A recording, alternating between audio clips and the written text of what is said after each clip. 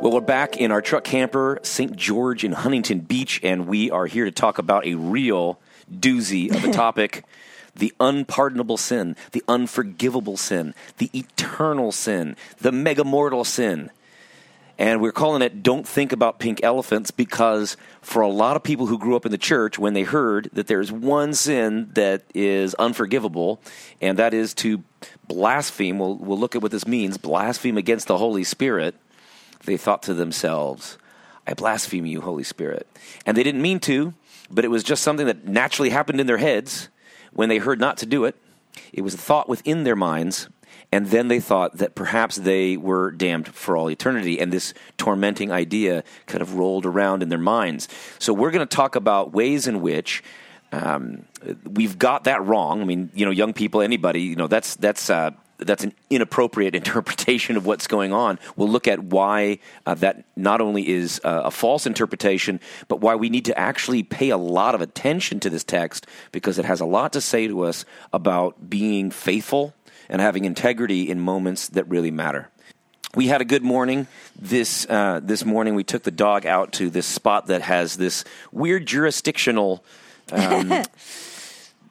it's really emptiness, I guess. Yeah, right? It's kind of it's like where Newport and Huntington Beach, I guess they come together, there's and a river. There's a divide in between, and so in that one little area, dogs are allowed.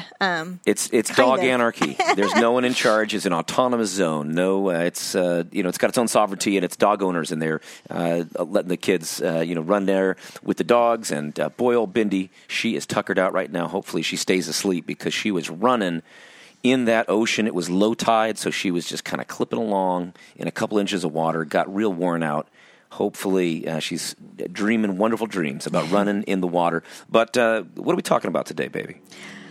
So, as you had introduced, the title is Don't Think About Pink Elephants, and we are discussing Matthew chapter 12, verses 25 through 32. And I'll go ahead and start reading that passage.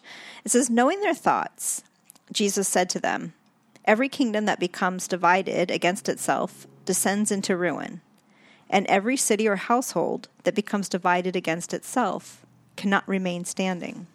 And if Satan casts out Satan, and he is divided against himself, how will his kingdom stand? So if I cast out demons by the power of Beelzebul, by what powers do you folks drive them out? They will be your judges. If, however, I cast out demons by the Spirit of God, then the kingdom of God has come upon you. So how is anyone able to enter the house of a strong man and steal his stuff without first tying up that strong man? Whoever is not with me is against me, and whoever isn't with me gathering together scatters. Therefore, I'm telling you, every sin and blasphemy of people will be forgiven, but blasphemy against the Spirit will not be forgiven. Indeed, if anyone speaks a word against the Son of Man, that will be forgiven. But whoever speaks a word against the Holy Spirit, it will not be forgiven, neither in this age, nor in the coming age. There you go. A lot of people know about that passage. Not a lot of people have a clue what to make of it. Well, and definitely I remember, especially in my high school days, coming across, that passage, and it was like, oh, man, what is this? And how do I avoid this, How old do you think when you first read it? I'm thinking, pretty much probably like even I guess when I got pretty serious about the Bible would be my freshman year in high school. Yeah. So it was right around that time. It wasn't something they would bring out with the little, bunnies and the cotton balls that you're gluing on. Yeah, and I might on. have heard it sooner, but I guess it was like finally at that age where I'm starting to think, about myself, my own actions, and like wondering, how do I avoid this, and have I already done it? And by high school, we were reading quite a bit more in the Bible, which is something that I don't think I realized that not a lot of people had. Yeah. So we were in this kind of affluent Orange County evangelicalism that some people think is kind of vacuous, or that's kind of the way some people talk about it. But we had a program where there was a lot of biblical content, a lot of study. This was true of the Calvary Chapels. It was a kind of a scene in Orange County where you had a lot of people getting deep into Bible study and using study tools and caring about the Greek. Not a lot of concern for higher degrees or critical sophistication, but a lot of interest in actually getting deep. And that's not true across the board. Sometimes it's more of an emotive thing. But you are reading this stuff, and so if you want to take it seriously and you got to figure out what it means, this is no insignificant text. Right. You get this wrong, this could be game over for you eternally. Yeah. And, I'm thinking that I probably most likely interpreted it as, because, in our evangelical days, especially, so I'm thinking of it as if God is coming upon me, sharing his word, and I make a decision to follow Christ. And if I decide not to follow Christ. So the unforgivable sin would be not unbelief. Accepting Jesus, yes, as my Lord and Savior. Right. Not entirely detached from this text. There's some plausibility there, but I think we're going to argue that there's something else going on. Yeah, it wasn't really discussed that much, and people weren't telling me that I, should be worried about it. And so, and I'm thinking, it's so interesting too when there's a lot of times where people will ask us quite a few questions. I don't know. I didn't really ask a lot of questions, I asked some, but not a lot. This is definitely something I should have brought to my youth leaders at the time when I was wrestling through it. And I just to figure out how to sort through it. Never really thought to ask about it, which is strange. Do you have an idea why you didn't? I think I just I accepted what they would be telling me as truth, and I didn't really question You just waited for them to tell you what the question and the answer were. What I should be looking into, right? I didn't, I don't know. No, I think that's true for a lot of us. I think that's one of the biggest things that we at Protect Your Noggin want to help people to change. That's the other thing too. Asking too many questions and you get labeled as an unbelieving kid, and I didn't want that that's either. True too. We want to praise students for asking hard questions, right? Not just allow them to, right? And I think, that a lot of times I guess I would have interpreted too many questions back in that day at my time if I were as unbelief rather than owning my faith, and so it really is important, obviously. To understand what you believe, why you believe it, and when something isn't sitting quite right, bring up that question. Even as adults, we're not even just talking about kids here. As adults, if we see something, and that's part of even with us looking into, some of these passages, it's what about these ones that kind of always hit us a little bit differently, right? Yeah. And wanting to dive a little deeper into it and what's being said here. So definitely there are some folks that had thought this was a very traumatic verse. And Donald Capps in his article, Religion and Child Abuse Perfect Together, we've talked about this already before, but I think it's important for us to bring this up again. This was done in the Journal for the Scientific Study of Religion in 1992. And there's a quote here. He's talking about the tormenting nature of the misunderstood or misapplied religious teachings in general, and this is specifically in connection with the unpardonable sin. Says, I have asked the persons with whom I have had lunch to recall any experiences they might have had as children when a religious idea caused them such torment. Recollections of such experiences did not always come easily, but all were able to recall instances in which a religious idea, taught by a well-intentioned adult, caused unnecessary, even gratuitous suffering. One reported that as a child she believed that she had committed the unpardonable sin, but wasn't sure that she had, because she didn't know exactly what it was. Assurance that if you are worried about having committed it, you haven't committed it, were ineffectual. Now it's hard to know why they're not effectual, but what that's referring to is the idea, especially in the quick and easy answer books for evangelicals, it was always going to be, tell the people, if you're a counselor, if you're a pastor, a youth worker, tell people that are worried about this, that they've committed the unforgivable sin, that if they're worried about it, they haven't committed it. And in a sense, that's totally true.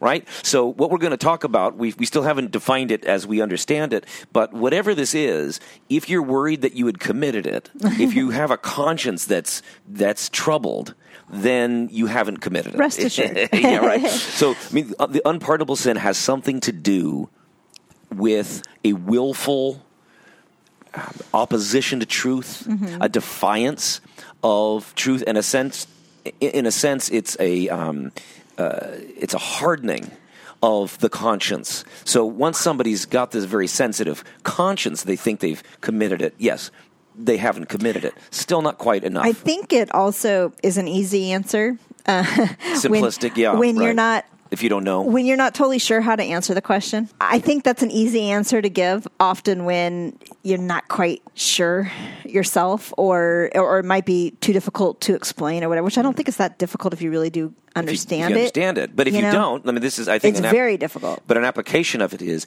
if you're handling some fire and you're not sure quite what to do with it, don't bring it out with the kids, you see? So it's okay if we have no idea what's going on somewhere, in a text, in philosophy, in science. It happens all the time. We don't know what we're talking about sometimes, and you just go, well, admit it. If you're ignorant about something, recognize this. And I would say, too, even if your answer is, well, if you are worried about it, then you haven't. But let's look into this a little bit together, because for me, I wouldn't have appreciated that answer, because then I would have been worried, well, what about in the future?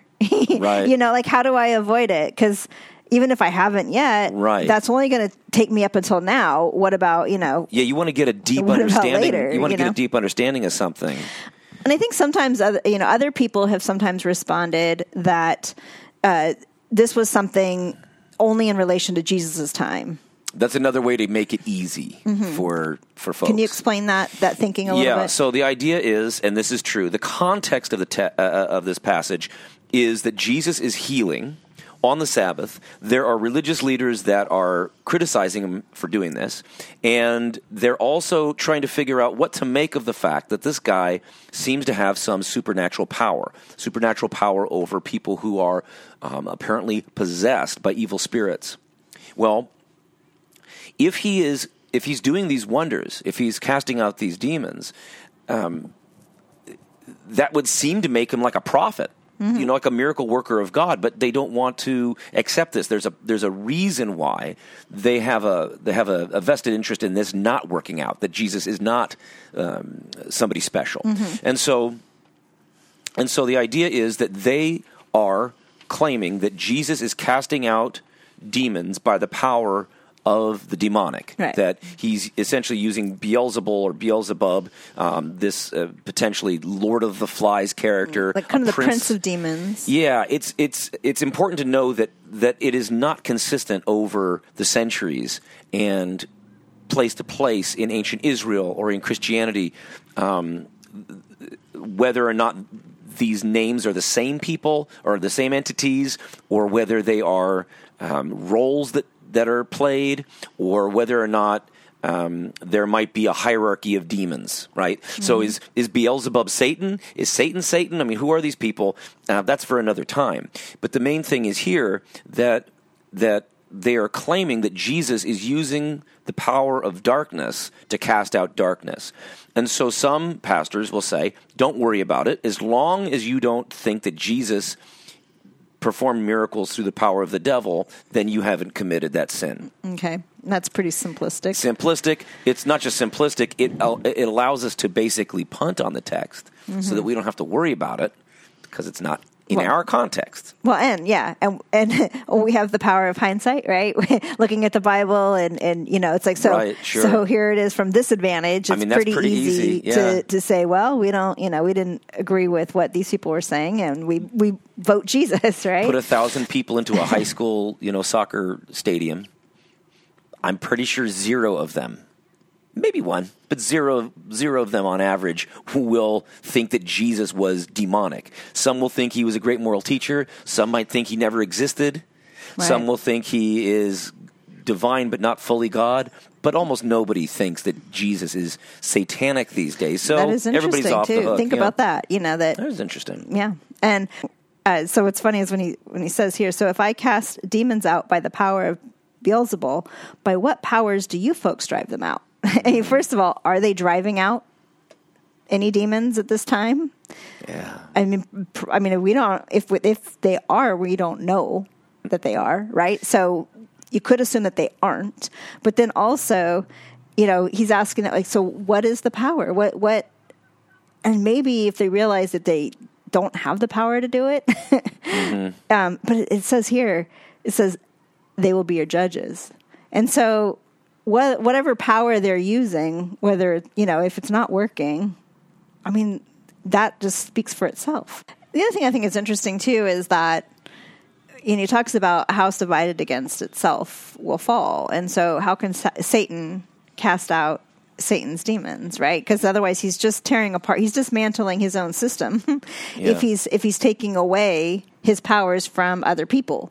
Right? Yeah. Now, this doesn't mean that just because some weirdo, some quack, or some televangelist is doing very high-profile demonstrations of spiritual warfare, this happens, like casting out the demon of lust in some 19-year-old kid that comes up onto the stage. Just because somebody is casting out demons on stage doesn't mean you should trust this person. That's not what we're saying at all. Well, and he also adds, though, by whatever power they are using, let that be the judge, right? Yeah. So ultimately, it will either stand or fall, I think. And I think it's not explicit here, but I think one of the things that's going on is that Jesus is kind of calling them demonic. He's saying, "All right, let's see whose gang are you really in?" Well, and that leads us to, we mentioned in our study, John 11:48, where we're getting a glimpse of the political discussions that are going on from Israel's leadership, right? And here, they record a conversation in the Sanhedrin where some are arguing that Jesus' works and teachings are dangerous, and they're really dangerous because they're going against basically the Roman imperial power, right? Yeah, right. And this is something that's been really important. we've mentioned on the show that we've been sitting in on some of these really great talks from high-profile Jewish scholars from top-notch universities around the world. And the way we were able to do it is because we were able to say, oh, wait a minute, instead of going to all the different conferences we would have had to drive around to go check out, we can do it from our couch. So instead of watching a lot of TV, you might want to do this. Go check out nonprofit organizations that were going to have lectures and that they're now making them available. Our university's doing this. We're doing this, so pick up on it. But one of the things that's been really helpful for us as we're looking at the teachings of Jesus is to be aware of a lot of the anti-Semitism that has either caused bad interpretations or has been derived from bad interpretations. Jesus is a Jewish rabbi in a sense, but he's unofficial, and he is in this mode of argument that would have been expected at the time and continues to be expected in Jewish religious circles.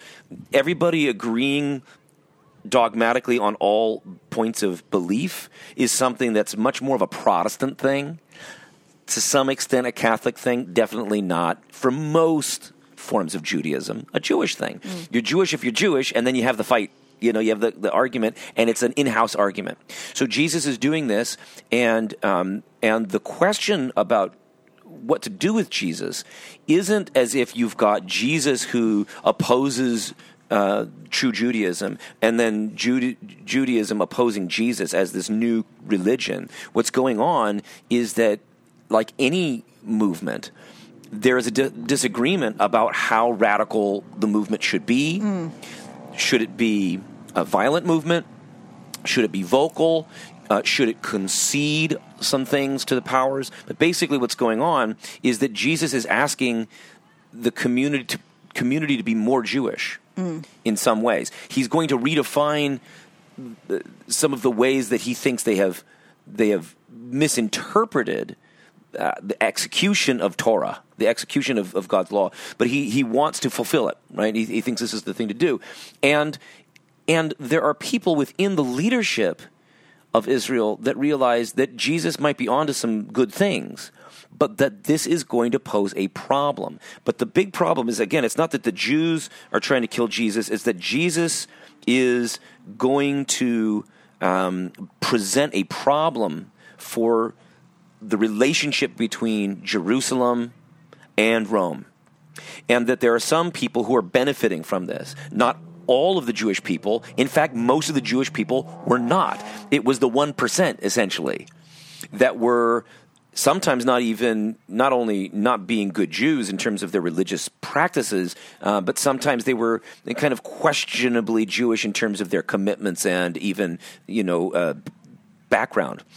but they were working with the publicani, the tax collectors, who were tax farming for Rome, and that Rome really needed places like Palestine to keep bringing revenue back to the empire. And you mentioned this, this is the whole thing. And so, in that collaboration, it's kind of like Vichy France. You're not talking about. If you're against Vichy France, you're not against France. You're for France, right? When the underground resistance is opposed to the collaborators with the Nazis, that's not to be interpreted as them being anti-French. And in the same way, as we interpret these things, Christian communities should be very clear that when Jesus is calling out certain religious leaders, he should be interpreted as somebody who represents for all time and places a voice that is critical against abuses of religious power. In this case, his context was religious Judaism, but it could be applied to Christianity. It could be applied to Buddhism. If you've got an abusive Roshi or something, right? It's a phenomenon that happens all the time. But this should not be understood in anti-Semitic terms. But most importantly, what did they want to stop? They wanted to stop Jesus from causing so much trouble that they lost, and that was the text. What was the text again, Stacy? That was in John 11:48. What's going on with the Sanhedrin is that important people that have a financial and status interest in the status quo, right? They want to keep things the same. Jesus is going to threaten to take away that privilege. Right. And so this is where this is so important for our day, because we're here and we're hearing sirens as they're going around. We've been very close up to seeing some of these things, and there's a lot of tension. There's a lot of concern, but there's also a lot of people that don't want to be concerned. There's a lot of people that want to say, "I don't like the way you're protesting," or "Don't cause too much trouble." Not because we fundamentally disagree with your cause, but because if you cause too much trouble in the way you do it, I'm going to lose something. Right. I'm going to lose my ability to... maybe feel safe. Maybe feel safe for sure, yeah. To hold on to all of my possessions that I want. Possessions, benefits. Or the way I'm doing business. There's so many different implications. So the idea is then, do you care about your politics more than you care about the teachings of Jesus? That's kind of what's going on here during these times. Your politics of Jesus, and your right? affluence. Right. If you follow Jesus, if the Sanhedrin followed Jesus, they would be also joining with the oppressed people of Israel. And so that's a dangerous movement. It's a very dangerous movement. That he is asking for here. Yeah.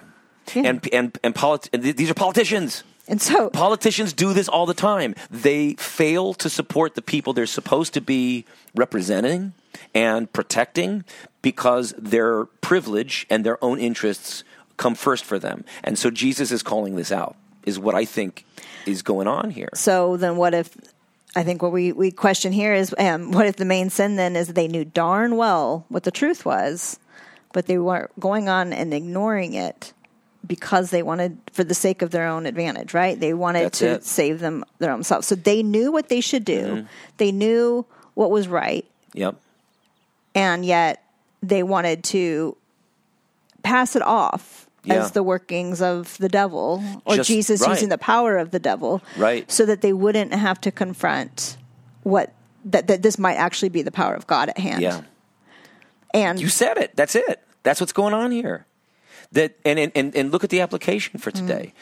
How many times has, especially when we're going to focus on America here for a second, how many times has the American evangelical church have Catholics and denominational Protestants that wanted to have access and influence and privileges from the powers that be? How many times have they betrayed the cause of Jesus and betrayed the people that they're supposed to serve in order for them to have cushier jobs, to have access to power? I mean, this is a dangerous thing, and this is actually where this comes to haunt all of us, because we don't always know all the ways in which we are compromising or being hypocrites. Mm-hmm.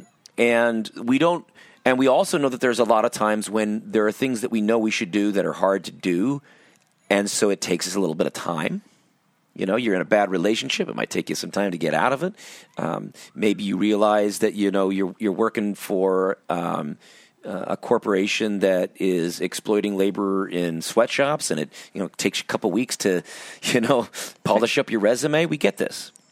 But what this text is saying is, if the power of God comes to you and you know for sure what's really going on here, and you fail to support the truth, to support goodness, and to support what is beautiful in the world because of this self-interest, this is inexcusable. Now, it's really important that we, for just at least for this moment, for this study, ignore or bracket out questions that might come up about heaven and hell. Mm-hmm. If we could just get the afterlife out of this for a second and think about this concept as inexcusable. The inexcusable sin. Mm-hmm. It is reasonable for people to say, I'm not sure that this illiterate Galilean is the sage, is the prophet, is the one. And that's okay. If you're not sure about Jesus, or for sure, who is this man? He's saying these crazy teachings. That's fine. But when you recognize something that he is saying is truth, and you understand that this and you see the is power, a thing, and then you go on to deny it. Yeah, slander that power. Yes. And it's not even, you can even said you can slander the Son of Man. Yep. You can blaspheme against the Son of Man, but you cannot blaspheme against the Holy Spirit. So again, in the United States, American evangelicals have, for the last few decades, enjoyed privileges and concessions and opportunities from more of the kind of conservative side of the political spectrum in our government. Mm-hmm. And because of this, it seems that we see a lot of, I think there's a lot of eroded confidence in evangelical leaders, Protestant leaders. We've talked about Catholic, all of them, because they very clearly seem to be making excuses for evil. Okay. And I would argue that is very close, at least, to what we're seeing here with Jesus. That what they're doing is they're saying they're going to cross their fingers, or they're going to hold their nose as they do something or say something or support someone that they know is acting in unjust ways. But for them to do anything else would be disruptive, but it would lose them their position. Is what Jesus says is, if you're not for me, now you're against me. So you are now working against the kingdom of God. And just like when Jesus is tempted by Satan in the wilderness, says, hey, look, bow before me and I'll give you all the kingdoms of the world. Evangelicalism has said, we'll bow. But because your name isn't Satan, because it's power, money, wealth, excess, ecological degradation, disregard for immigrants. As we said before, so you might have what appears to be the right logo, but do you have the right mission? Right? And did your logo get co-opted? Right. And slapped on something that is evil? Right. That's what I'm saying. And so if the mission no longer matches what what the name is, that's slander. That's blasphemy. If you're calling yourself Christian, but then you're working against the teachings of what Christianity and what Jesus was teaching, then you're no longer you're stealing the label, but that's blasphemy against the Holy Spirit. Yeah, I like how you connect it to that first part, though, the word blasphemy. Mm-hmm. Because blasphemy is where I think a lot of this goes wrong. Right? So I think the reason a lot of people don't understand this text is because what they hear it saying is, if you say some satanic curse, I curse you, Jesus, or I blaspheme you, Holy Spirit, it sounds like this very weird religious kind of thing. I blaspheme you, Holy Spirit. How does that compare to taking the Lord's name in vain? It's exactly taking the Lord's name in vain. That's what I was wondering. Yeah, it's because taking the Lord's name in vain isn't stubbing your toe and saying, gee, damn. Right. It's speaking for God when you don't have authorization. Right. It's saying that God wants us to, and then fill in the blank with something evil and not true that God didn't authorize you to say. So it's false witness. And so to go back to what this the blasphemy is, it's slander. It's not a religious thing. It's saying it's bearing false witness, but about something sacred. Yeah. So what Jesus is saying is that if you speak slander, if you speak slander against me, but all you've got to work on is the fact that I say that I'm doing the right thing, that's excusable. Okay, so if you want to, let me paraphrase this for you. He's basically saying, I'm just some guy who doesn't look all that sophisticated. I don't have any big titles. My name's Yeshua. Nice to meet you. I just cast out some demons here. And I'm going to tell you about a new kingdom that's coming. And if you say, this guy's a crazy guy, he's a madman, that's acceptable. There'll come a day when I want to, Jesus says, bring you into my fold. You're going to be part of our team soon. There will come a day when that will be forgiven, that will be excused. That's what we have to think about this as. If you are out fighting in your community for justice and the good, and people don't understand what you're fighting for, but someday they do, forgive them and welcome them back in.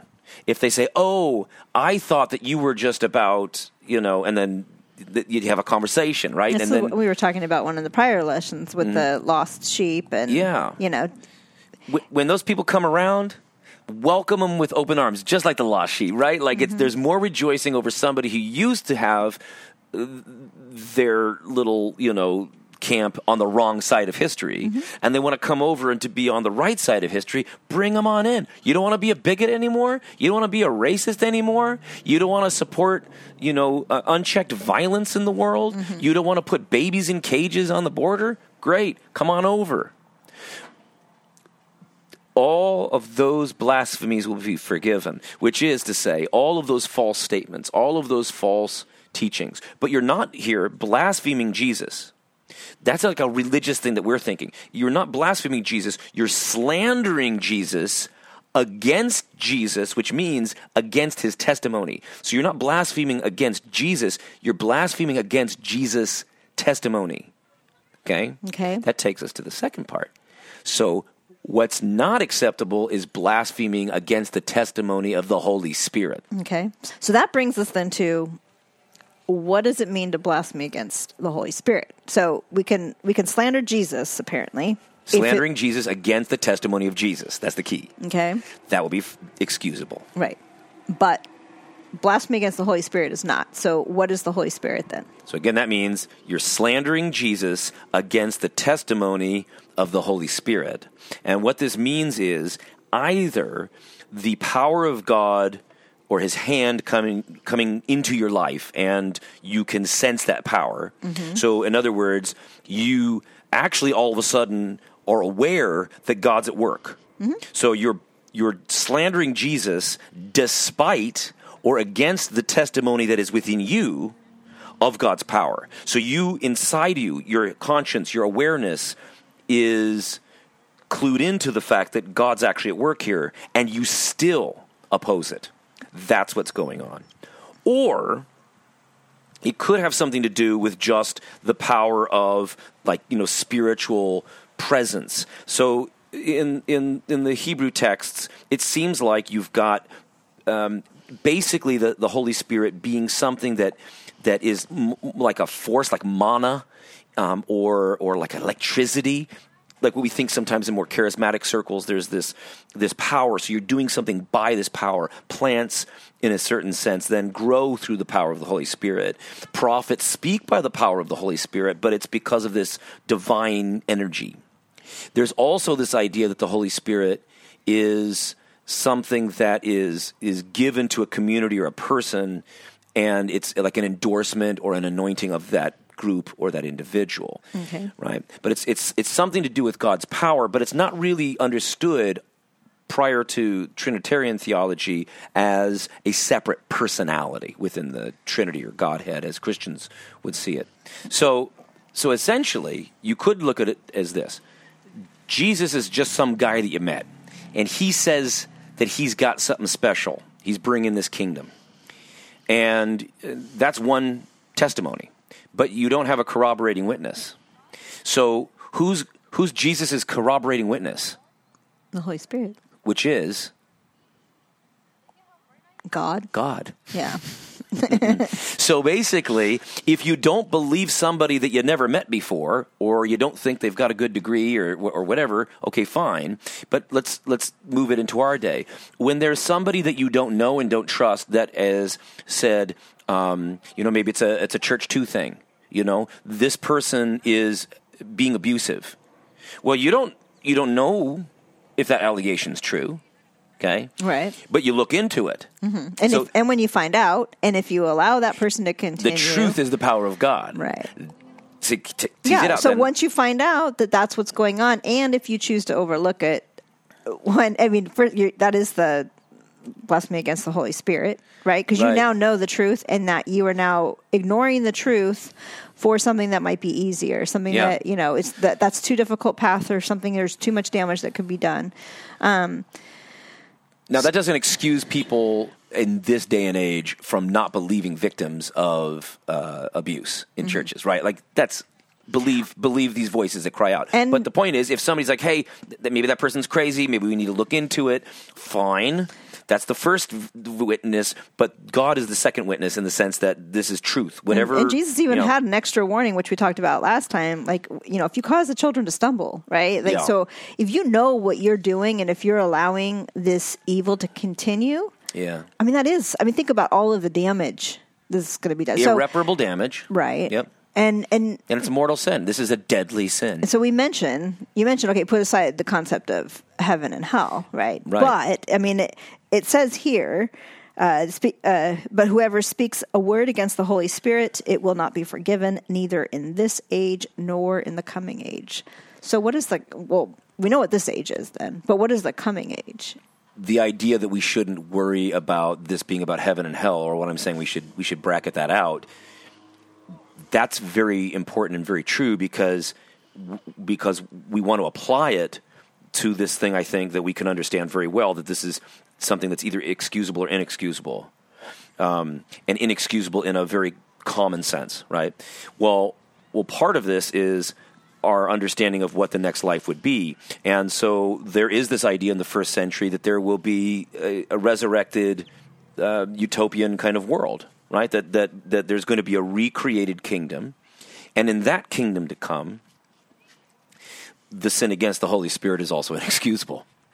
But watch what's happening. Let's again take it out of that just for our application here for a moment. Let's assume that we are living at a moment that is as scary as it is a pivotal moment, a momentous time for us to see people taking their own agency, kind of making our show obsolete, hopefully, saying, oh, no, of course it's true that we should think for ourselves. Mm-hmm. Not thinking for ourselves got us into a whole bunch of mess, right? Whether it was diseases or cults or racial injustice and abusiveness in the way we do our policing and our privatized prisons. Maybe we all come to our senses and we wake up. Mm-hmm. So let's assume that the recreated world is this worldly for a moment. Right now, if you are listening to the wrong pastors or gurus, and that those people are steering you in the wrong direction, they're letting you think that what God wants you to do is to disregard the suffering of people of color or poor people or refugees, whatever it is. Right. And you buy it because you trust in them. And then you take some time and you do your research and you realize, oh no, the way of Jesus is diametrically opposed to that kind of ideology. Then welcome back to family. That's forgivable, right? And it's in that case that you will feel sorrow over the things that you said in the past, or ways that you've acted in the past.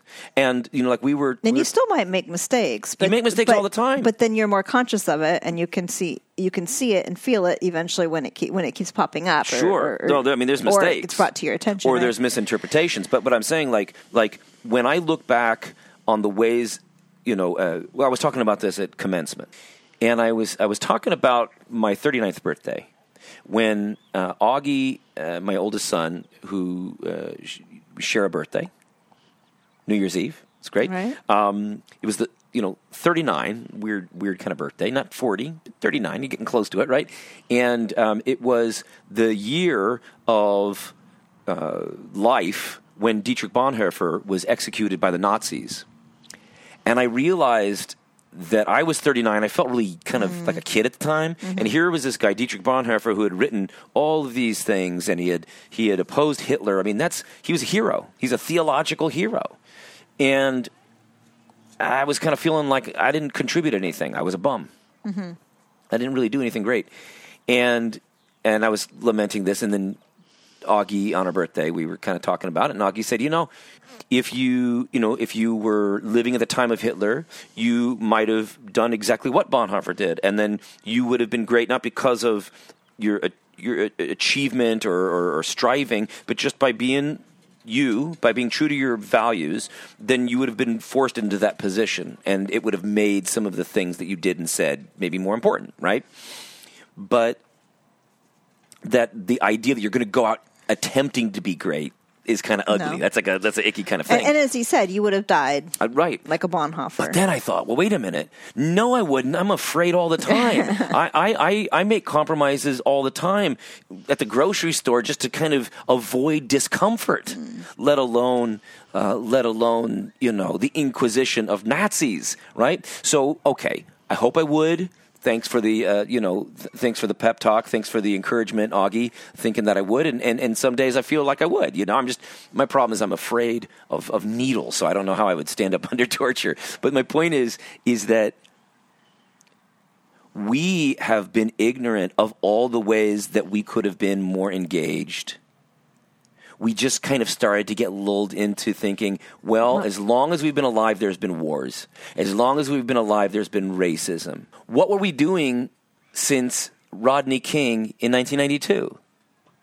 Right? Like, right.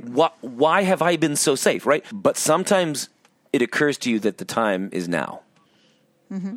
And the way that you can do those heroic things isn't to make it all about yourself, but to just stand your ground. To live true in your integrity in that moment and not allow the forces of evil to roll past over you. And so one of the things that I know, like, it has really sort of been speaking to me too, is that, if we believe in America, if we believe in the idea that for liberty and justice for all, what does that mean? And when some people are crying out saying, I don't have liberty, I haven't seen justice. Mm-hmm. And we aren't listening to that. And we aren't looking to see where in our system has been corrupted. Because it's inconvenient for us to listen. Because it's inconvenient. And then we also have to define, we don't mean all. So justice and liberty for some. You can't say that you believe in justice and liberty for all and then turn a blind eye to all of the injustices. Yeah. And all of the points where people didn't have liberty. Inexcusable. So we took us off from the afterlife. In the world to come, if we imagine that we get through all this, then we're going to have to answer for ourselves on what side of history were we. Right. This is what I think Jesus is saying. Mm-hmm. Jesus is saying, it is forgivable that you kids in suburban OC, it's ugly. Right. It's aesthetically unpleasing. It was morally weak that we did not engage in justice earlier and call out sin earlier.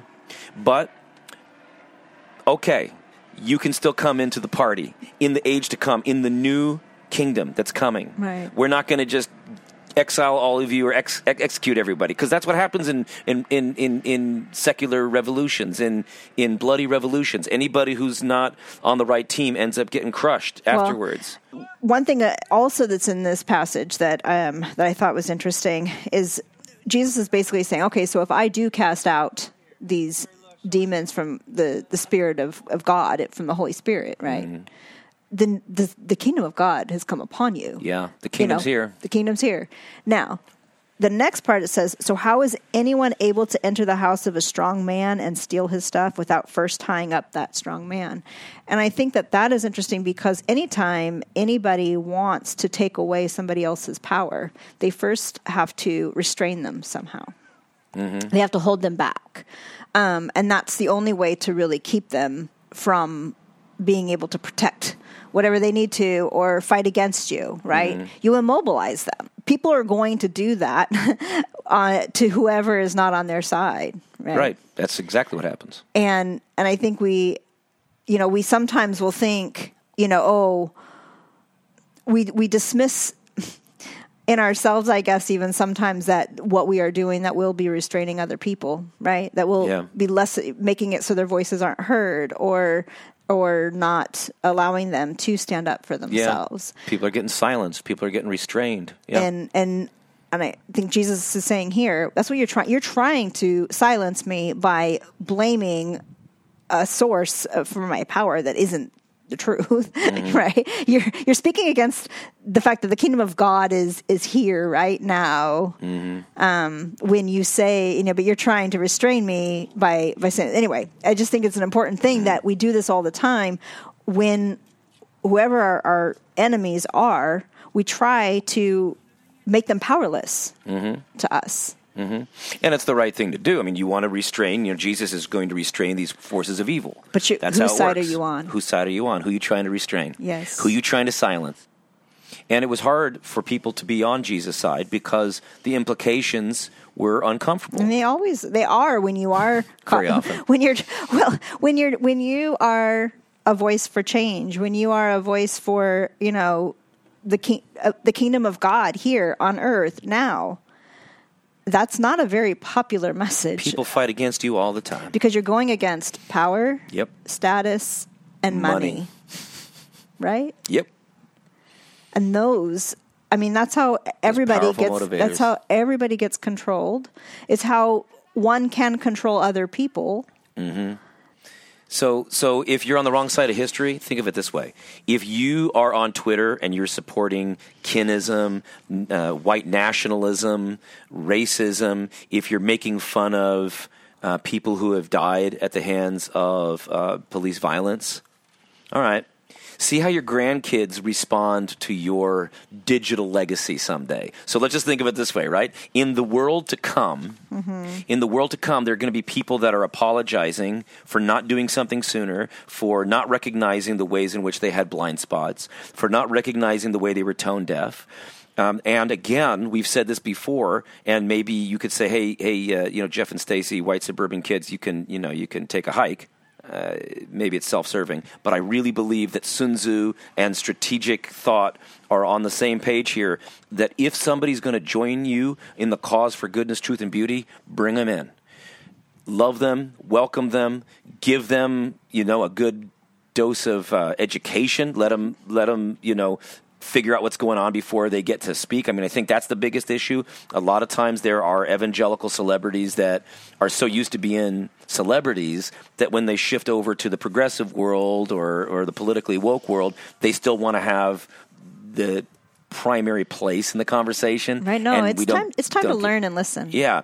But at the same time, what we think about is if you are on the wrong side of history, it's really it just is embarrassing 50 years from now to be on the wrong side of history and to have it documented on video or on Twitter or Instagram or something like this, right, would be a very good indication of what Jesus is talking about. It's inexcusable, and it will be inexcusable for the generations to come. Generations to come, we're going to look back and say, you got this wrong, pal, and you will forever have a legacy of shame. Right. Now, we don't like to throw shame at people, but that's kind of what he's saying. And we were talking about this. Do you remember, Stacy? We were talking about Jewish concepts of hell. Oh, yeah. And you've got a friend in Israel, and you were talking about. Right. And she said, "What did she say?" Well, she just basically had said that that in her tradition they don't believe in hell. Right. So she did recognize that in Gehenna there is like a period of time for a year that you pray for your dead relative, and it's part of their tradition, and then it only lasts for a year though. It's kind of like a year-long purgatory. Right. Gehenna itself is sort of that a mirrored version of what paradise is, and so where there might be flowing rivers of water and, and beauty, then there's going to be, fire and that kind of, so everything is the opposite. So it's like a hell-like place. It's the opposite of paradise, right? Essentially. That could be literary. I call it like a silent Hill version of, paradise. Basically. There were several Silent Hills friends. If you don't know what Stacy's talking about, and don't know that well, but I knew you played it. I know, and I knew enough from our kids playing it. There's the normal world, and then there's the hell version of that world. Everything's kind of rotting and different, and so. But again, it could be a literary thing. Again, we're not here to adjudicate all that. But the idea of holding up a mirror, brilliant. What is Gehenna? Then that's a mirror, and you see in yourself like your own guilt, your own failures.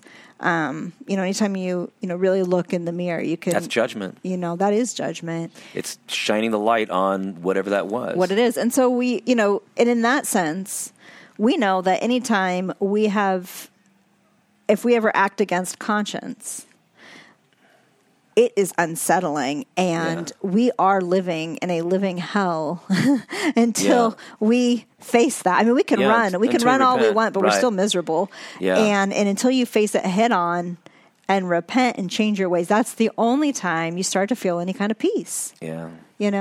Other than that, like you're fighting, you're refusing to address something that deep down inside, and you want to call it your conscience.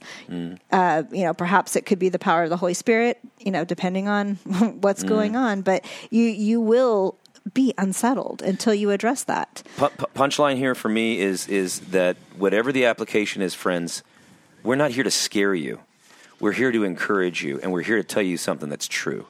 It's been true for us. It's true for human beings. The last thing we want to do is upset you all and say things. But on the other hand, we can't deny what's on our hearts and what we feel is being placed on our hearts from the power of the Holy Spirit. I mean, and if it is just Jeff and Stacy's words, then feel free to, disregard it all. Whatever part this does not ring true to you, if you really are thinking about this and you're like, I think they might be a little off. Actually, shoot us an email and share with us, where we're missing the mark or where you want to discuss this further. But we're just doing what we feel called. If you have the stirring of spiritual power within you and you realize that we're fundamentally wrong about something, and the only reason you don't tell us that you think we're fundamentally wrong is because you don't want the negative emotions of our relationship, being hindered, or you're just shy about it or whatever. No, what Jesus is encouraging you to do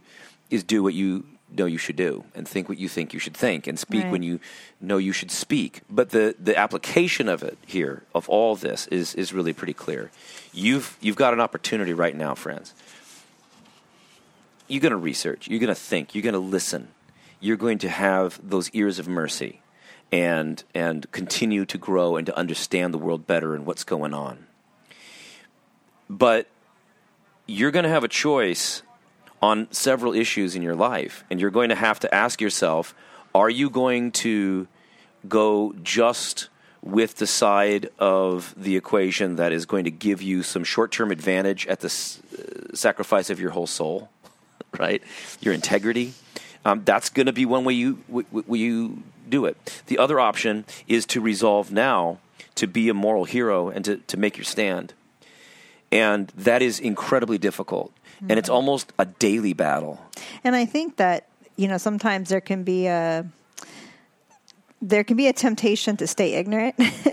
Yes. So then you could say, oh, well, I didn't realize. I didn't know. I didn't realize or whatever. But I think there are several times if certain things keep coming up that it is our obligation to do our homework, to do research, to figure out what's going on. And especially when you hear cries of pain, when you hear cries of pain of people calling out on something, listen, turn your ears on and listen to what they're saying. And really, if we ignore those cries, I mean, you might as well be in hell. Yeah. Yeah. If you're on the side of the just folks who are ignoring the cries of people. I mean, you may not agree with everything that you're hearing or the whatever, way they're crying, whatever. But listen, and really hear and do some homework. If your kids are acting out at home, and I don't want to be paternalistic about this, I'm not, my application here is to demonstrations and things, but I'm only doing this just as a thought experiment for people who think, don't go and demonstrate right now, right? So there are some people who say, don't go demonstrate against violence and injustice because that's bad form, and be classier about it or whatever. I don't know. I would just say that even if that's your thought, think of it as you would with children. If children painted graffiti, if they were marking up your wall while you're going through a divorce, you don't have to tell the kids that it's okay to mark up the wall. Right. But you also have to ask the question, why are they drawing on the wall? Right. What are they trying to shout at you? Right. That you're not listening to their needs. Right. And I'm not saying that this is always in that context of like kind of the parental role, but there is a power difference here. And the people that don't have power are shouting. And there are people who have power that are not listening. And the thing is that when you don't have power, the only thing you can do is go against the system. The only thing you can do is cry out. Yeah. I mean, what else can you do when you've tried other things and you can't? I don't know even where you ever go if you feel totally powerless, unless you just curl up in a ball and you stop living altogether. Yeah. That's really one the option. Only other option. You can self-medicate, go into addiction, just stop caring. Right. But otherwise, anger is a sign you're still alive. Crying out somehow. It's like a toothache. When your tooth stops hurting, sometimes it's because the root is dead. When it's hurting, when it's throbbing, that's what our society's going through. We want to do everything with love and kindness, but also, friends, I think one of the applications of all this, and this second to last chapter, thanks for being here with us on the Protect Your Noggin with Jesus study. But if there is no justice upon justice, baby, there's no peace upon peace. But peace to you, friends.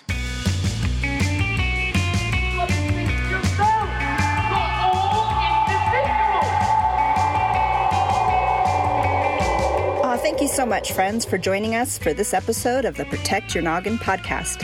You want to join in on the conversation? We'd love to respond to your questions or comments on a future show. You can record a message by going to protectyournoggin.org and clicking on the blue voice message button. And don't worry about getting it perfect, since you'll have 5 minutes and a chance to preview your message before sending. You can also send an email if you're not comfortable with leaving a voice message. Please also follow us on Twitter at the PYNP, and rate and review us on iTunes or wherever you get your podcasts. And if you found this show of any help, why not share it with a friend? Until next time, peace upon peace, friends. But he said there wasn't any letter. He said I was going out of my mind. Not going out of your mind. You're slowly and systematically being driven out of your mind. Why? That's because you found this letter no too much.